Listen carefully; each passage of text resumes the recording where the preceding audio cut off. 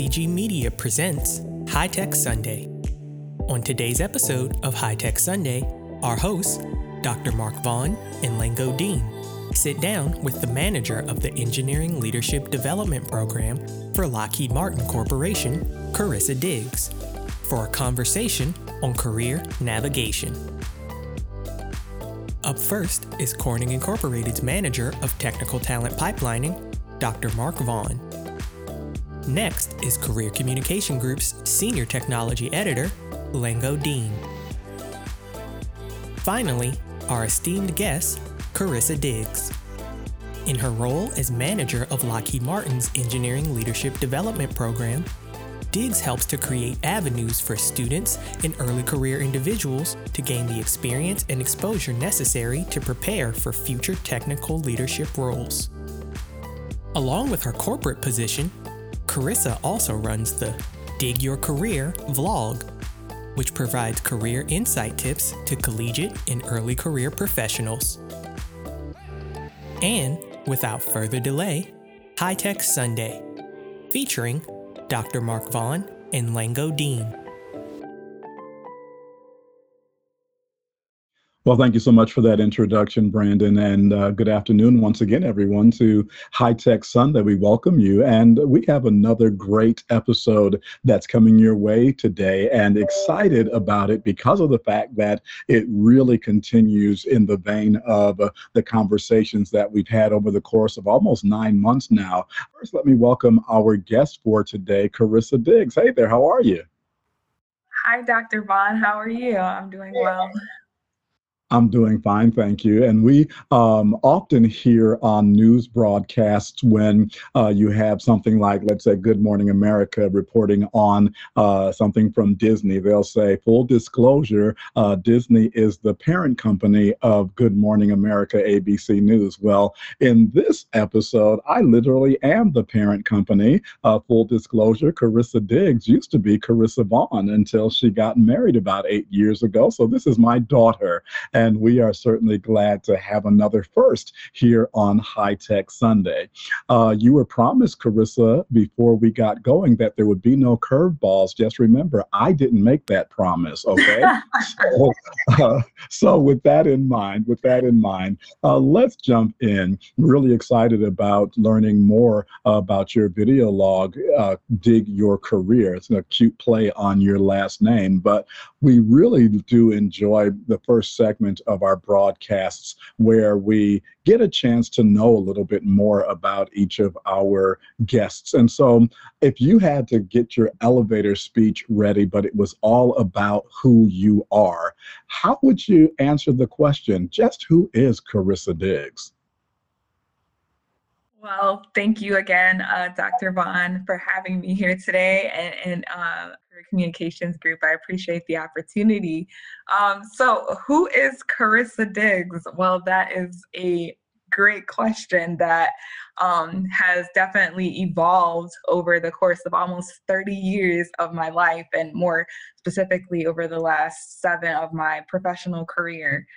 So I would say Carissa is one who strives to see the best in others, wants to pull out those gifts and those talents in others. In my profession, I'm an engineer, and as stated in the introduction, I serve in the capacity as a manager for a leadership development program, which mostly helps to pull out and to help develop those leadership characteristics for the folks that I support. But aside from my profession, I think in general, from the things that I do at work to what I volunteer and do, ministry-wise through my volunteer activities, I strive to pull and captivate what makes people tick so that they can go out and be better individuals for our communities.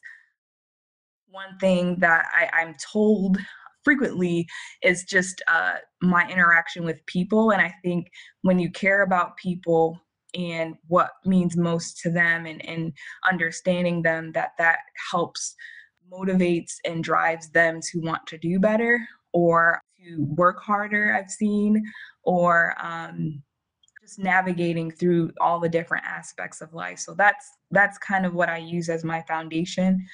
For those that don't know, I am faith-based, so I can say, Christ is the center, if we want to get churchy.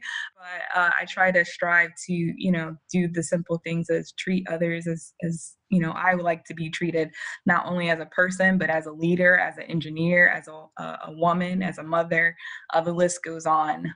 So I really try to focus on people, if that helps.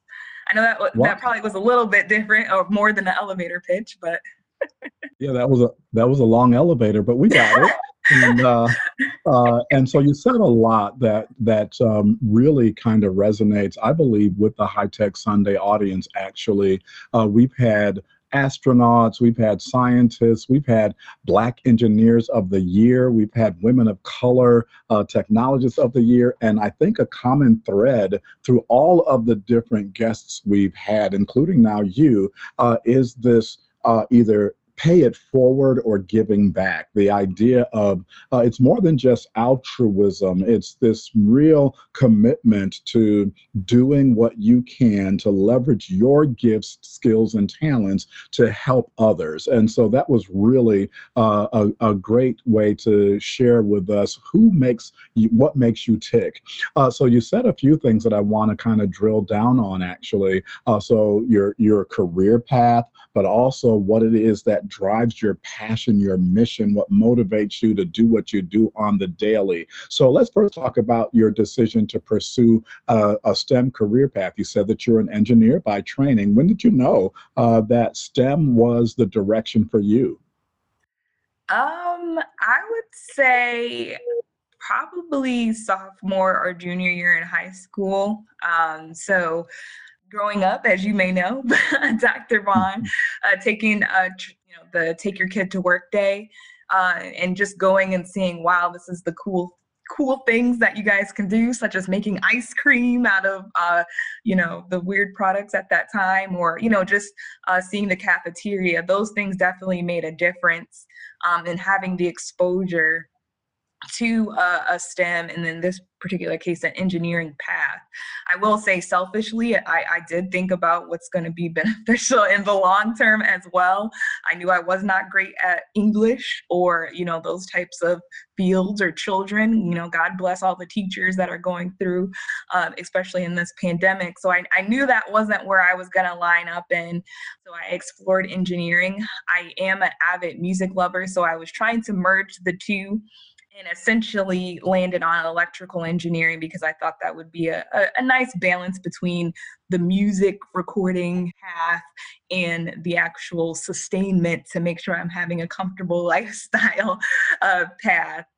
So I would say that is where it hit home. I would say I really didn't feel settled in engineering until I got, I guess, well-versed in my internships in college. So it was kind of like, hey, I'm on this path, but I didn't really know fully and understand until I actually had more hands-on. So my internships actually kind of cultivated that. And I would say even when I got into my professional career with Lockheed Martin, even now I'm still kind of navigating and shaping. The more I'm involved, I would say I'm still involved in engineering, but I'm less hands-on as I was probably when I first started. But yeah, I think it's shifted a little bit over time.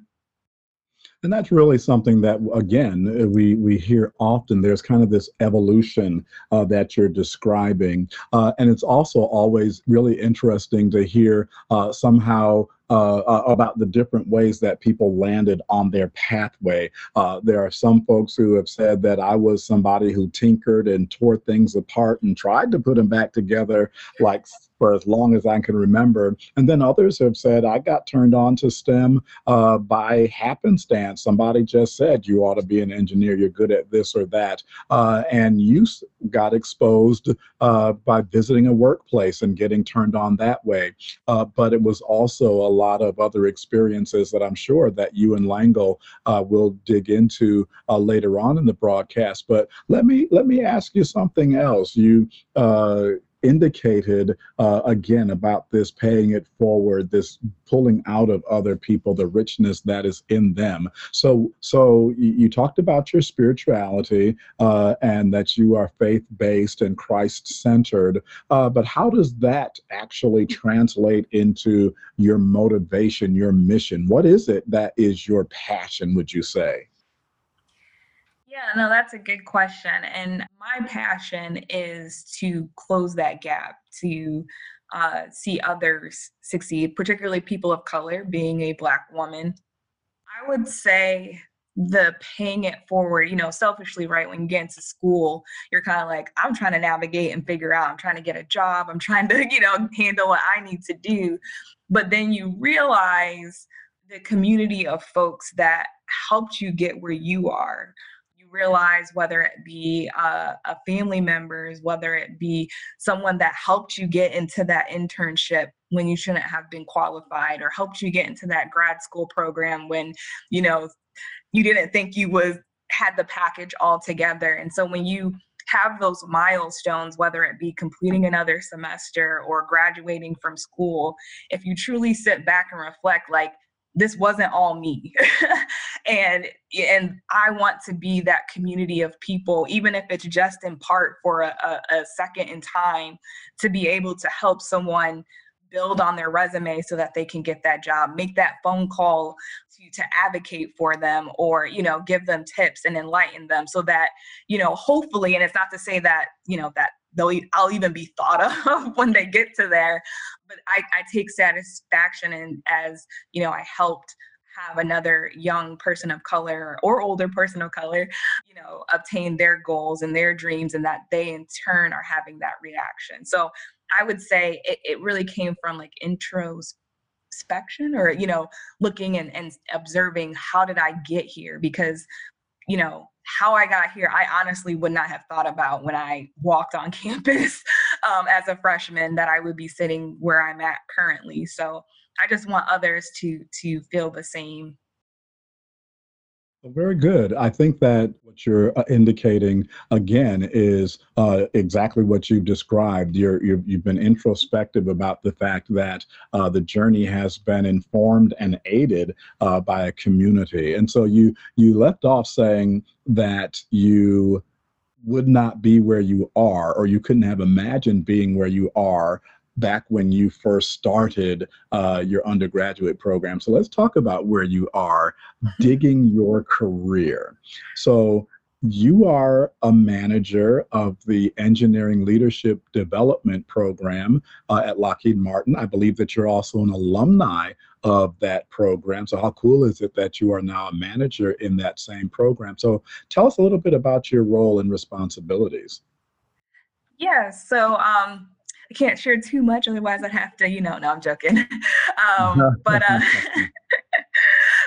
so yeah, the Engineering Leadership Development Program is one of several leadership programs that Lockheed Martin holds specifically, in this particular case, to develop and nurture the engineering leadership talent pipeline for early career professionals. So about that 0 to 3 year time frame. And what we do, or what I do as the manager, but the program supports technical development curriculum. So again, how does that engineering that you've learned in undergrad or a grad school, how is that applicable to our programs, right? And how can we go the next step further? How can you be successful in navigating through teams, managing teams, if in some situations, understanding our current technologies and things of that nature. So we do have a partnership with the university, as well as some of our subject matter experts inside the company that we partner with to help our ELDPs during those courses. In addition, we have what we call leadership development conferences. So we want our engineers to be well-rounded. So we want them to know about finances. We want them to know about business aspects. We want them to engage with our leaders. So whether they be our executive leaders like Stephanie Hill, or someone who's a senior manager, or someone like me. They don't have to be super high ranked, but gleaning insight from them, from their leadership careers as well. So something that we strive for is part of the responsibilities. And then also we have the graduate classes component. So after they finish the technical development curriculum, they do have the opportunity to get a master's degree if they don't already have one. So that's part of the program. And then also they do rotations. So they have about 3 to 4 rotations during the 3-year program. So they can try just about anything within the engineering discipline just to get them to be more well-rounded. So that's pretty much what I do, is kind of help navigate and steer and making sure that they're accomplishing those goals. Awesome. And it sounds like it's so comprehensive and a great way to continue to shore up that talent pipeline once people get their foot in the door. So we talked about curveballs earlier on. So here's a kind of a curveball. You talk about your blog, Dig Your Career. Well, got to ask you the question, would you say that you dig your career? Absolutely. I tell folks, don't tell Lockheed Martin that, because I want to, I don't want them to think they got me on lock for the next 30 years. But I really do. I really do enjoy not just my place of employment, but the work that I do, right? Tell us about that. What do you love most about your job? I love really, so as I might have mentioned before, the people. I feel that I can go to my leaders. I can feel like I can go to my counterparts to share, what's on my heart, how I want to grow. And they have just been not only my champions, but also facilitating in that growth itself. And that has played a huge aspect, at least over the last 3 to 4 years of my career. So the people have been huge. Even the people I support now on my team, the ELDPs, especially in this virtual environment, coming into my new role as a manager, not having seen most of them face to face, they have been just so supportive. They've been, just willing and eager to, how to change and how to adapt in this mindset from not just a company perspective, but how we engage with people. So that is something that I definitely admire. I feel challenged every day, every time I come in. Aside from my management responsibilities, I do support a technical program for a small chunk of time. But I feel challenged. I feel that I'm contributing, and I feel valued as a employee. And so that's why I enjoy what I do. I'm not saying that there are those days where I need to go and take a nap and take a rest, but I would say I am satisfied to where, I'm not looking. I mean, I am constantly, thinking about what's next. You have to be able to explain that when you're asked, but I'm happy and I'm digging my career. Great answer. And I think Lockheed Martin would love to hear that, and they wouldn't take advantage of you in the process. But as you know, your testimony, unfortunately, isn't shared by everybody across all generations. You do come across people who really aren't digging their career, and so we know that you created this entire organizational focus to help provide a solution to that very issue. But what would you say, in your experience, have you found that people tend to be dissatisfied with their current careers?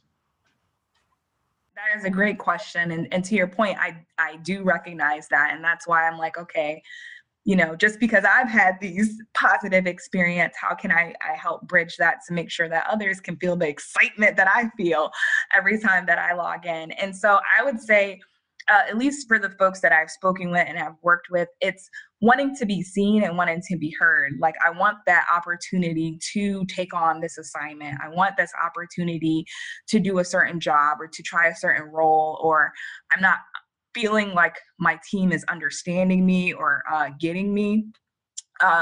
So, I think communication, some people may not have communicated that to their leadership, or maybe there's a disconnect between, they have communicated that and maybe what is being received.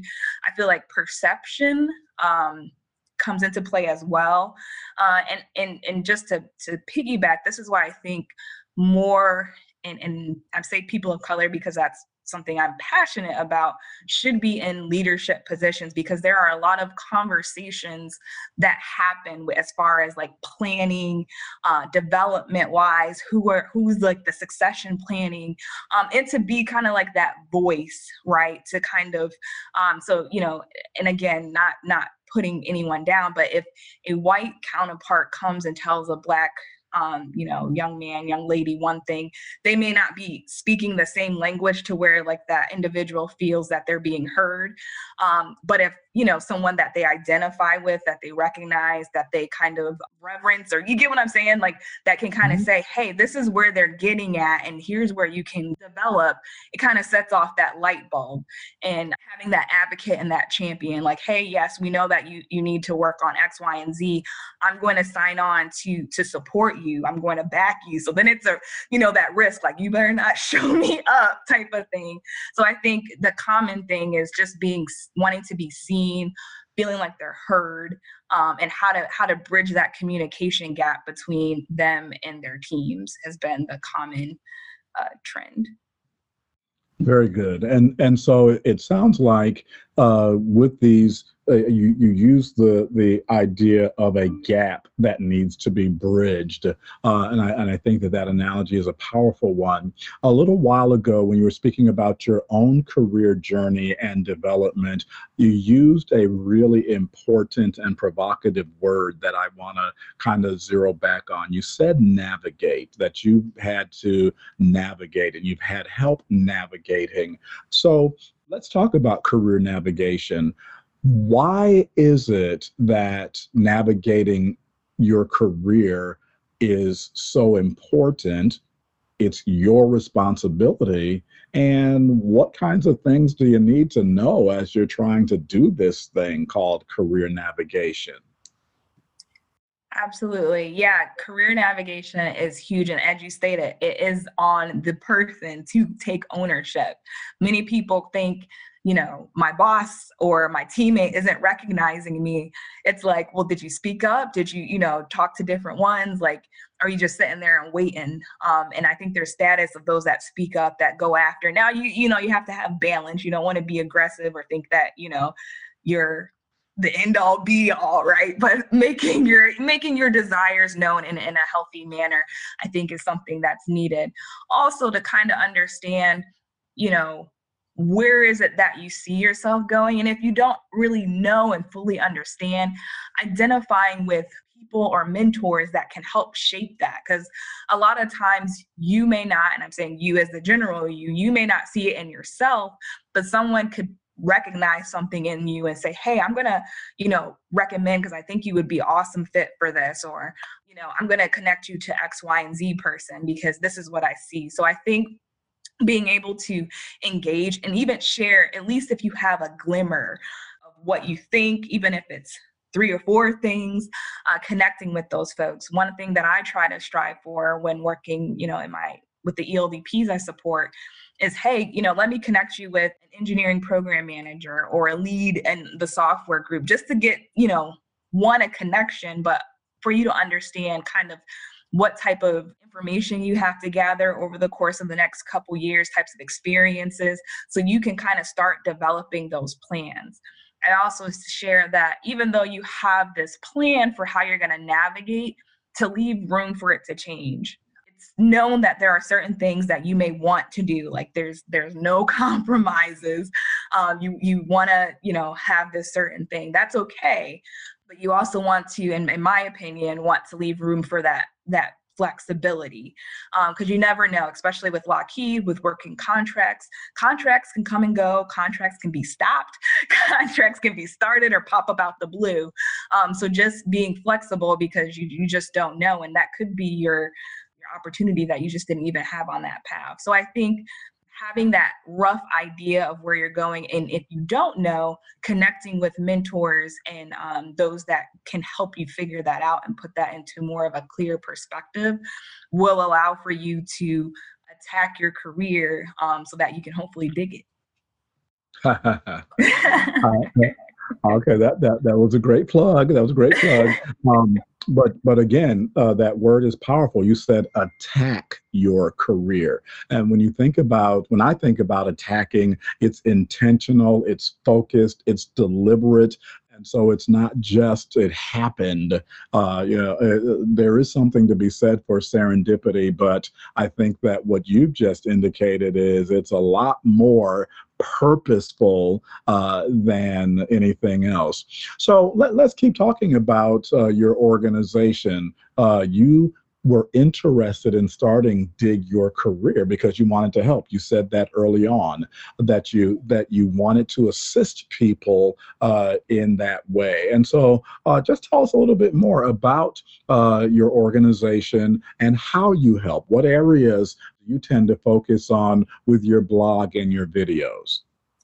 Great question. So back in 2019 at a NSBE conference, I gave a presentation and it dawned on me, just not from the feedback that I got after my session, but also just that experience and how, people, and it's not like it wasn't something I wasn't doing, but it just was like, hey, let me kind of make this more official in essence, right? And more purposeful and impactful versus kind of these one-offs. So what I do is I strive, again, looking at that early career collegiate level of, how to put together a resume, how to stand out in career fairs. Specifically, I put one on the blog recently about virtual career fairs, right? Given our pandemic. Interviews, touched on a little bit on that. I've done tips to maximize your internships. And that's just through, lessons learned of myself through my internships, things I didn't really, I feel like have taken advantage of when I was going through that process, but also now being on this end, how things are viewed, right? And again, wanting someone else to be successful and to take full advantage of all of that. How to speak up and share what you want in a way that your leadership is able to understand, right? It's respectful, because you definitely, how you approach things, I think is very huge. And then I've talked about topics that can be a little bit controversial, such as hair in the workplace. As you can see, I have my little turban on today, but I knew who I was sitting with. And also, I talk about, being a token Black, or called the token Black. So touching on those just to put it out there and make a sense of community. Some services that I do offer is, resume prep, interview prep, and, just how to kind of plan career navigation. So I get questions and comments of that, so just really wanting, if they want to pick my brain on topics, just wanting to be available and here to support. So you mentioned something pretty provocative as you were giving us the kind of the landscape of Dig Your Career, and I use provocative in an intentional manner. You said tokenism.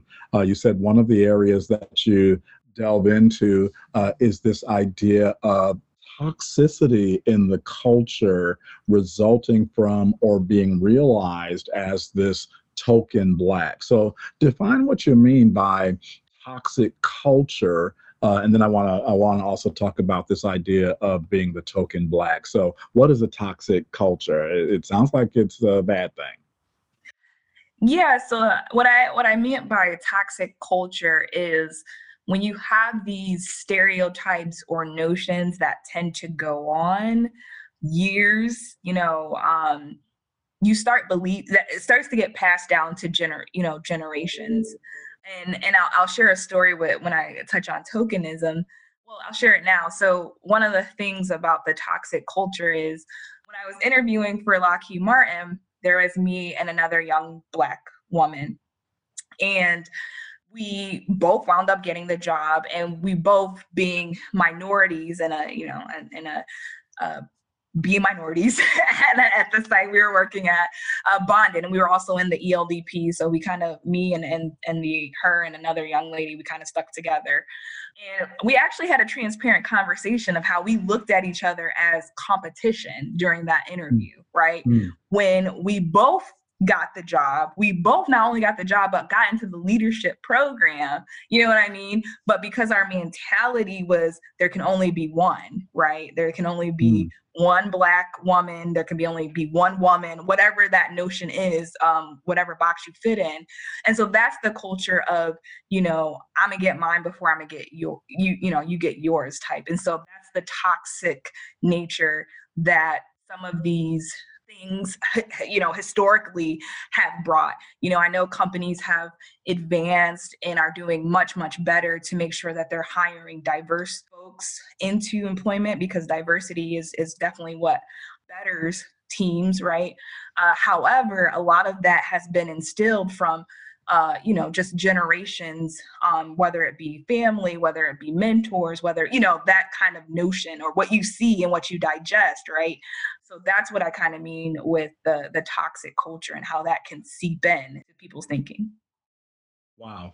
And so I think that we could probably drill down on those two topics for another whole hour. But it was really interesting something that you said. You mentioned your experience regarding this idea of the token Black, and how it is that you and other young Black women who were candidates not only clearly for whatever the engineering position was, but you were identified as leaders by the company, but your mindsets were kind of bought into this idea of there's only room for one. I've been having conversations about this idea of scarcity, that somehow there's not enough to go around, if you will, so that if one group is to advance, that means that another group has to be suppressed. And of course, that's not the case. And so it's interesting that the idea of tokenism was something that you kind of brought with you, prepared that if there's going to just be one, I need to make sure it's me. And I just found that fascinating. And so as you are thinking about how it is that you've moved through school, your undergraduate program, and then your graduate program, all kinds of streams of guidance and information are sometimes needed in order for you to navigate that appropriately. So if we have time, I want to jump into that a little bit more. But first, I am going to hand things over to my co-host, Lango Dean, who's going to talk a little bit about career and pipeline. Hey, Lango, how you doing? Very well, Dr. Vaughn. It's International Women's Days, today. So Yes. it's a very special day for me and for many women all around the world. You're listening to High Tech Sunday, featuring Dr. Mark Vaughn, Lango Dean, and our special guest, manager of the Engineering Leadership Development Program for Lockheed Martin Corporation, Carissa Diggs. Now, back to the show.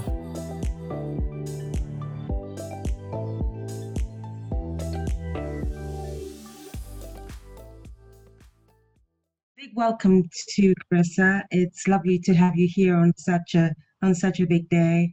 Just want to go back to something that Dr. Vaughn said before we start talking about your academic journey.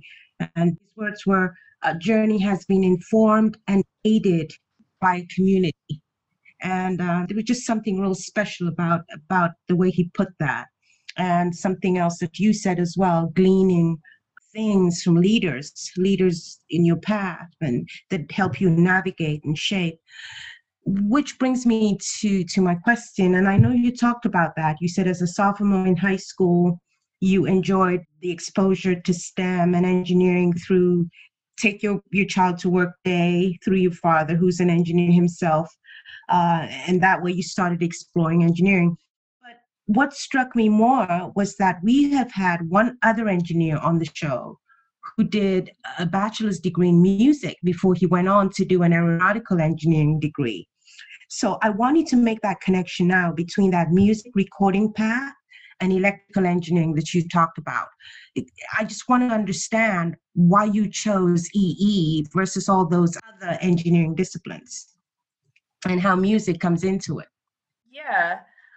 So initially I broke it down to so in this particular case, I went to Hampton University, and they had a music recording technology program that had a minor in electrical engineering. And I had one of my mentors at the time, aka my father. If you're gonna get a minor, why not just get a major in it, and then you can always minor in music or something of that nature.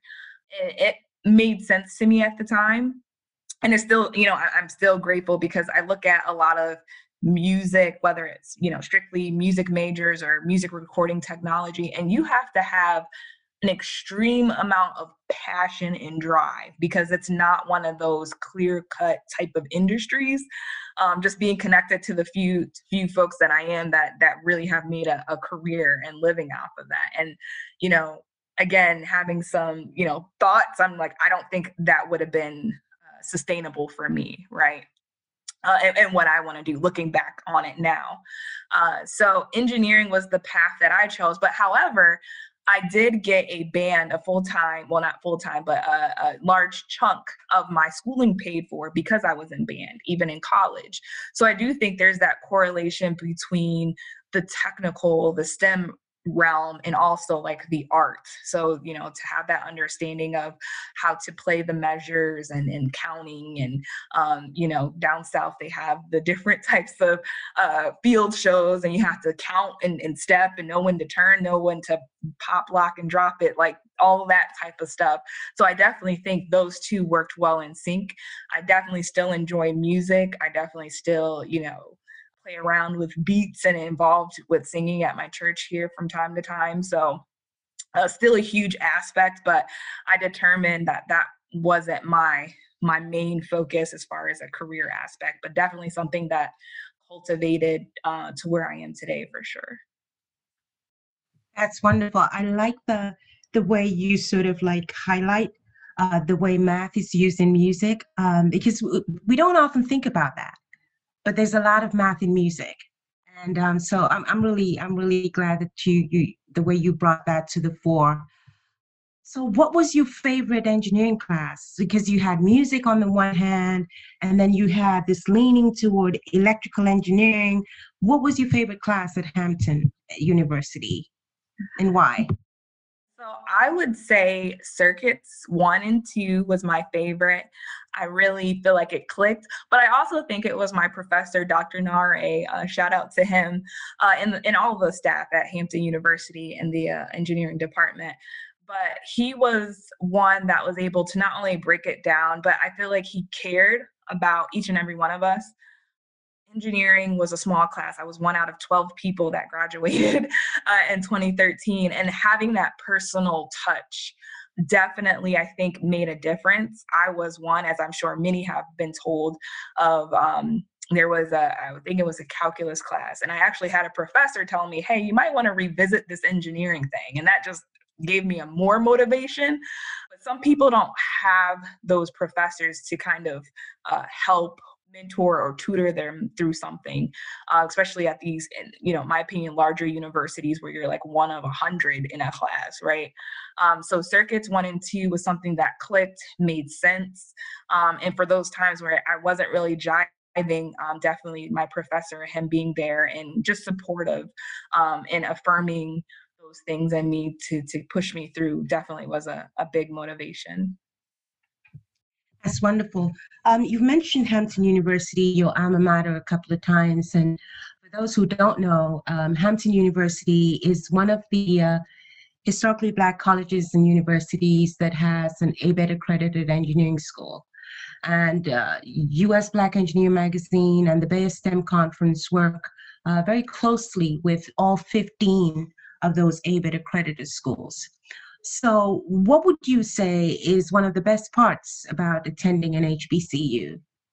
If I could do it again, I would attend another HBCU. I would attend HBCU all day. Actually, I'm going to be convincing my son and he should attend the HBCU. And shout out to Hampton too for exposing me to groups and organizations such as BEA and Women of Color and NSBE. Those have played such an influential role in my life and my career. providing opportunities for me to network with companies. So I just want to take a moment and I don't, not to say that non-HBCUs would have provided that opportunity, but it was definitely strongly encouraged and reinforced, particularly at Hampton. Also, I think it's that support, family structure, family feeling, right? I was a part of several organizations, but particularly in the engineering, because we were such a small type of group, we looked out for each other. We would get into the computer lab or library, and we would have study groups. I have pictures that it's funny to look back on now, making sure that we each to the best of our ability got through that class. Like we're gonna make it, whether we graduate on time or we have to wait a year, we're going to finish and complete what we started. So that really was impactful to me.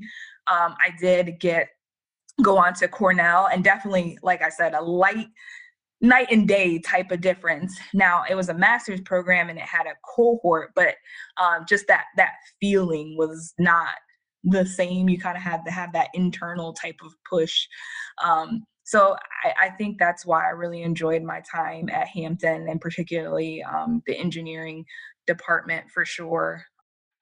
That's wonderful.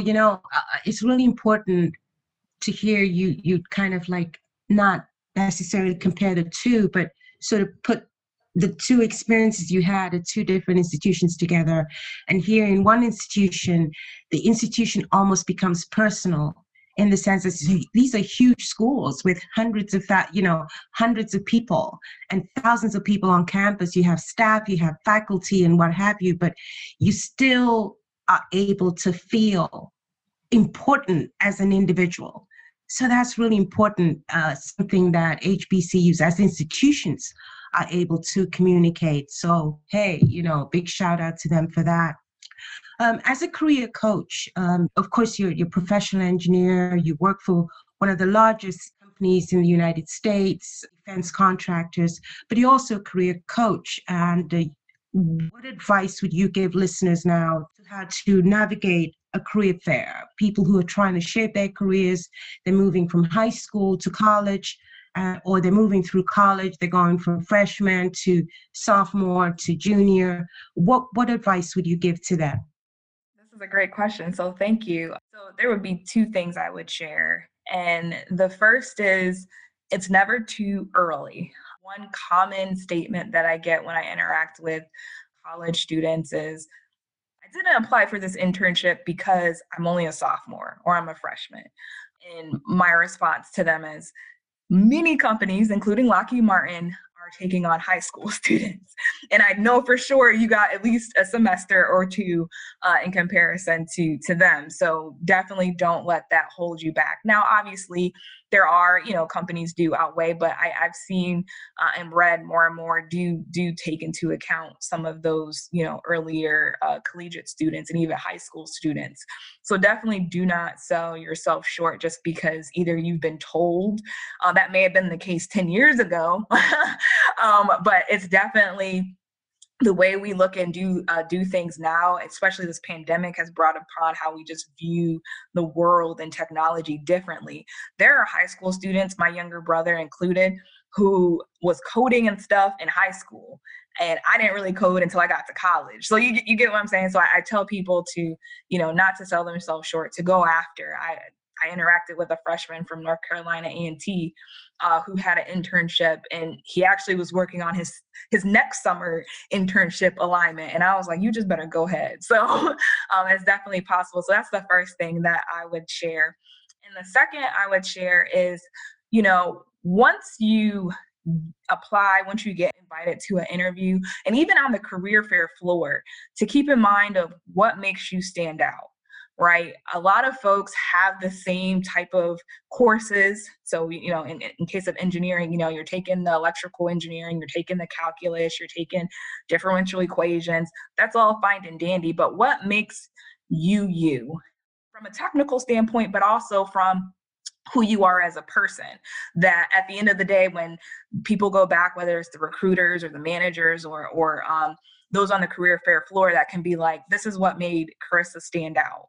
This is what made Brandon or Dr. Vaughn, or, and I want to follow up with that person. So I would say, work on kind of like your why, and how can you stand out amongst, sometimes hundreds of people during these career fairs, and even during your interview is, okay, yes, we all have that same level playing field, but this is why I'm unique. I bring this spin, whether it be to a technology standpoint, I'm creative, I'm inventive, or, I'm motivating, I'm charismatic, and, I have a really good thing with people. And how do you share that and convey that in a short time frame on the career fair floor, or developing your stories during your interview, I think is definitely important in a way for people to remember you outside of just, the basic qualifications. Thank you for that. I mean, I like the emphasis you made on what makes people stand out, and then you work on the why. And you also mentioned something that is very important for everyone now, and it's the way we balance the post-pandemic world, where a lot of things that nearly everything used to be done in real time, in real life, and now it's okay to do some things virtually, it's okay to do some things online, it's okay for some things to be all digital. So what advice would you give, what tips for success would you give for people who are not just taking part in virtual online career fairs, but online internships as well? What advice would you have for them? You bring up a great point, and a common question that I'm getting more frequently, I would say. So, as far as embracing career fairs, one thing that I share often is to follow up. If you engage or interact with someone, LinkedIn has been, at least I've been more prone to be active on LinkedIn for the last couple of years. Most people are willing to help, either share their experience or to answer a question genuinely, right? Authentic. And so there's been folks who, don't even work for Lockheed Martin or haven't interned, but they've made it a point to, hey, Carissa, how's it going? Here's what's going on in my life. How's your life? I hope you're well. So building that network, because I always say that you never know where people are going to be. So that has been something that I've stressed, especially again in this virtual environment. How can you kind of build your network? And so I say, definitely follow up. And LinkedIn being one of those resources, or if someone gives you an email that you can reach out to them, that could be, a way as well. The other point is, as far as virtual internships, is to fully embrace and commit to it.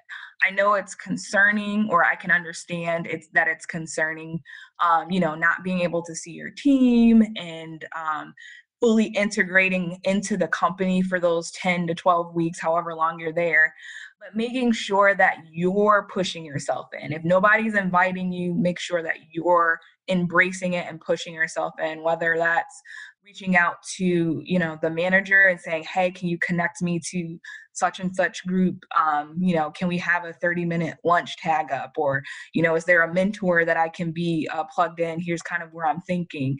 A lot of times, a lot of companies, and Lockheed included, have, internship programs and activities. Make sure you attend. I know we're Zoom fatigue and all of that, but that's a way to get plugged in and to stay plugged in and to network with folks. So definitely push your way forward. Don't get exhausted. Don't get tired. Don't complain. As I've been there, trust me. But if that's shown, that definitely makes a difference when you embrace the new normal, if you will. Thank you, Carissa. And this is my last question before I turn it back to Dr. Vaughn. And you mentioned something that a mentor shared with you in your career. What would you say is the best advice you've ever received? The best ever advice you've received from a mentor? What would that be? Ooh, that is a great question, because I've had some really great mentors over the course of my career, my brief career. And so I would say ooh, I'm struggling to, I would say a piece of advice that I follow is to be open. I talked briefly about that earlier, and to be liquid. When you come into a job, you don't really know what you want to do. You have an idea, but you at least I did came in like this is my ladder that I'm going to follow, my trajectory. None of that has been none of it has been what I thought. It's been better. And I think sometimes people can be rigid in that. And case in point, before I got this role, I was like that. Like, oh, I didn't have, whatever type of experience for this role. I needed to obtain this, that and the third. But being liquid, trusting my mentors, trusting those that was my advocates, that type of thing, I think really helped prepare me for the position that I am in now. So being fluid and flexible, I think there's a statistic that women feel like they have to have all the pieces together before they go and apply to a position. So fighting that urge has allowed me to take on some of these opportunities that I probably wouldn't have taken on had I been caught up in my own head and making sure I checked off every box. So, but yeah, I have a lot of nuggets that I've earned, but that's just one that immediately came to my mind. That's wonderful. Thank you so much. Be open, be fluid, be flexible, trust your mentors, trust your advocates. And of course, I trust my co-host, Dr. Vaughn. So I'm throwing it back to him right now. Thank you. Thank you. I like that, Lango. Thank you so much. And I've just been enjoying listening in on this segment. And I'm serious. We could go on, and I say this with like every guest, we could go on for another hour. But Brandon and Ray will give us the hook if we try that. So I just have one quick clarification, and then I want to find out if you would let us know how we can stay in touch. Folks want to learn more about your vlog. So you heard Carissa say very passionately that she is going to encourage her son to go to an HBCU. Just want to let you know that her son is not a high schooler. He's not a middle schooler. Her son is 4. Okay. And so that's how serious she is about this thing. And I'm with her. She mentioned NSBE. I went to NSBE conference that she and her husband were not at. And I found, and her son was 1 at the time. And I got him a little onesie that says future HBCU engineer. So he's not going to have much of a choice. Let's put it that way, because that's all he's going to know. But I really, that's how you know somebody's got the passion, is they're already talking about influencing the next generation. So before we wrap up, want to make sure that we let folks know how they can connect with you online, your blog site, your Facebook, all of that. What can you tell us how to connect with you? Yeah, so I can be found on LinkedIn at Carissa Diggs. I also have a LinkedIn Dig Your Career page. So that's DIGG Your Career. I can be found on Instagram at DigKZ. That's one word. And I also have a website called digyourcareer.com. So I can be found on any of those platforms. Yeah. Thank you. Very cool. And of course, if somebody's interested to know about the ELDP and Lockheed Martin, they can go to Lockheed Martin's website and learn more and find you there as well. So really quickly, Lango mentioned that we are recording this broadcast episode on International Women's Day. And we know that it is Women's History Month, or Women's Her Story Month, all month long. So you've already given us that insight that you received that you would share with others about this has been the piece of advice that has stood out for you. Let me ask you, and this is that last curveball that I was mentioning, is there a woman in history who would be the one that has inspired you in a meaningful way on your journey? See, now I'm gonna get emotional. And it may sound cliche, but I'm gonna say my mother, Jeanette Vaughn, through her leadership journey, not in STEM, but through her journey and watching how she has handled leadership with grace when not everything was how it should have gone. how she's handled that has impacted me in a way that I don't think she realizes. And I strive to emulate that grace, and also how to speak up and stand up for myself when needed, to see the best in others even when they may not give you the benefit of the doubt, right? And then to also partner and bring alongside other women, right, to make sure that they feel seen, to make sure that they are brought to the table, to share opportunities that I might have, and in her case, she might have been shut out from. So just seeing how she has not let some of the things that have happened to her in her journey, and how she's, I wouldn't say reverse it, but made sure that didn't happen to other women, have been really impactful to me, and something that I strive to emulate. So I would say my mother has been an influential woman in my life. That was amazing. And I'll find a tissue in a moment as well. Carissa Diggs, it's been wonderful having this opportunity to connect with you. Like I said, there's so much more to dig your career than we have time to dig into right now. We're excited that you stopped by. So for Lango Dean and the others of us here at High Tech Sunday, thank you, thank you, thank you. And I'm going to turn it back over to Brandon Newby to see us out. Thank you. Thank you for tuning in to this week's episode of High Tech Sunday. Career Communications Group's High Tech Sunday looks at professional development and technology through the lens of spiritual philosophies.